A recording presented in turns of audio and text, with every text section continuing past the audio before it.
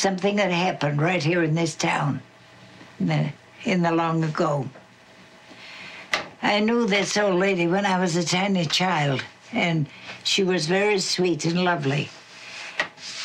She was one of a large family of children in a very impoverished home in the early 1800s. At the age of 13, visitors from Lynn, Massachusetts arrived at their home, and seeing the poverty and deprivation there, said, "Why don't you let us take Emmeline back with us to Lynn, and she can work in the cotton mills. She's old enough to work there. And she can go work in the cotton mills and send you money to help with the expenses back home." They thought it over and decided to let her go, and she went. She was an efficient, hard-working little girl, but she was entirely among strangers in a strange land, very, very different than anything she had ever known before. Among those who were friendly to her, as most of them were not because she was entirely different, was her young boss, young man, and he became very friendly, and she yielded to him, to his persuasion. And by the time she was 14, she was the mother of his child. She did not dare to let her people back home know what had occurred. The people where she was staying made arrangements to sell her baby to a childless couple nearby them who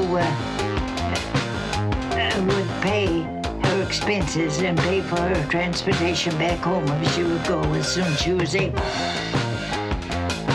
She returned to her home, and she worked very hard in the fields and all, but she didn't join very freely in the social life of the community.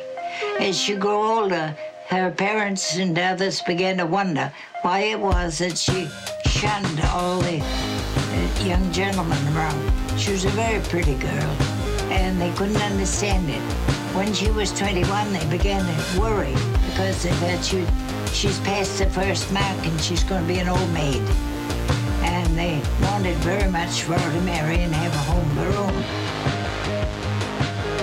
Time went on, and in spite of all the urging of those about her, she kept reticent. And when she was about 30, they began to wonder why it was that she didn't respond to anyone, and she was really an old maid. In her early 30s, while she was working at home, a young man came to town to build highways. And he was a very personable young chap, and he came to board at their home. Although she was so many years older than he fell desperately in love with her, and she with him. And they decided to marry and have a home of their own. They did, and built a little cottage down by the shore of Mosher Pond. They moved in there and had been married something less than a year when his people from Massachusetts decided to come to visit them. They came down, and to their horror, they discovered that he had married his own mother. Of course, when this was revealed, the marriage was annulled, declared broken up, and he reluctantly bade her goodbye and went back with his foster parents to Massachusetts, where he remained for the rest of his life.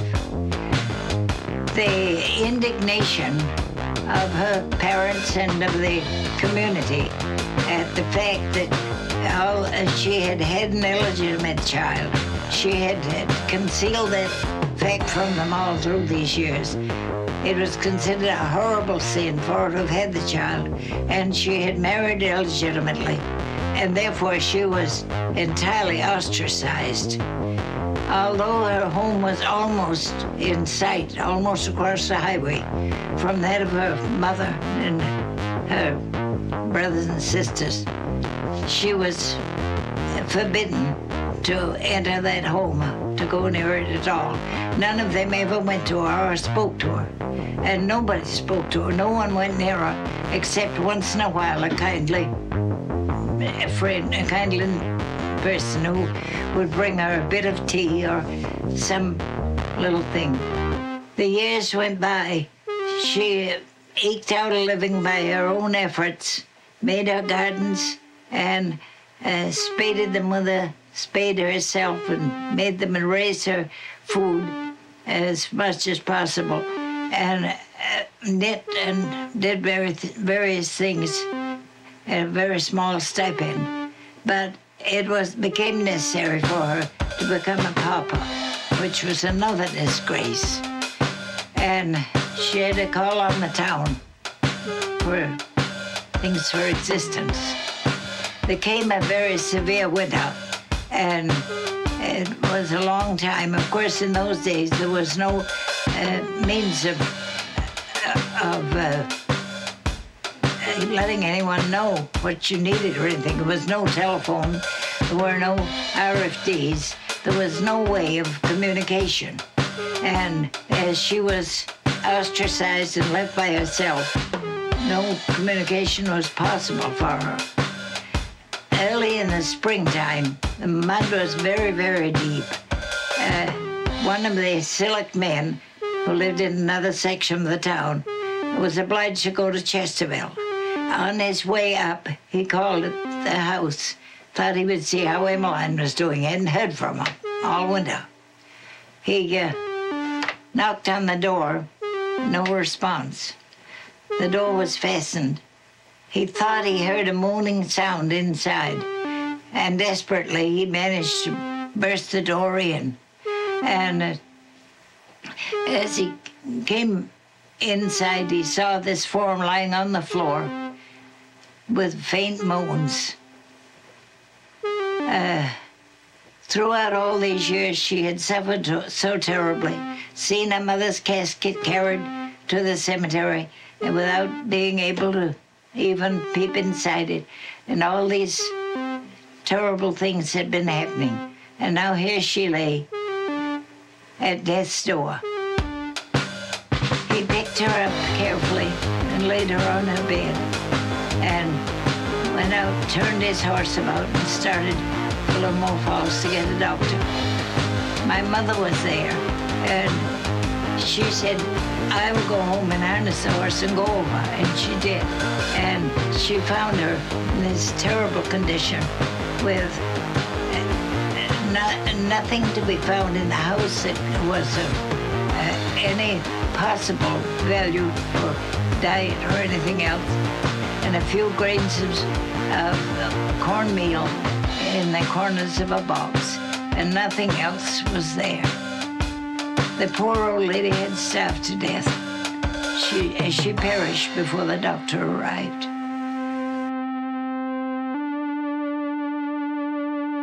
The sadness of the whole thing. I had been down there as a child, sent many times with a bit of tea and some little things, and I loved the dear old soul.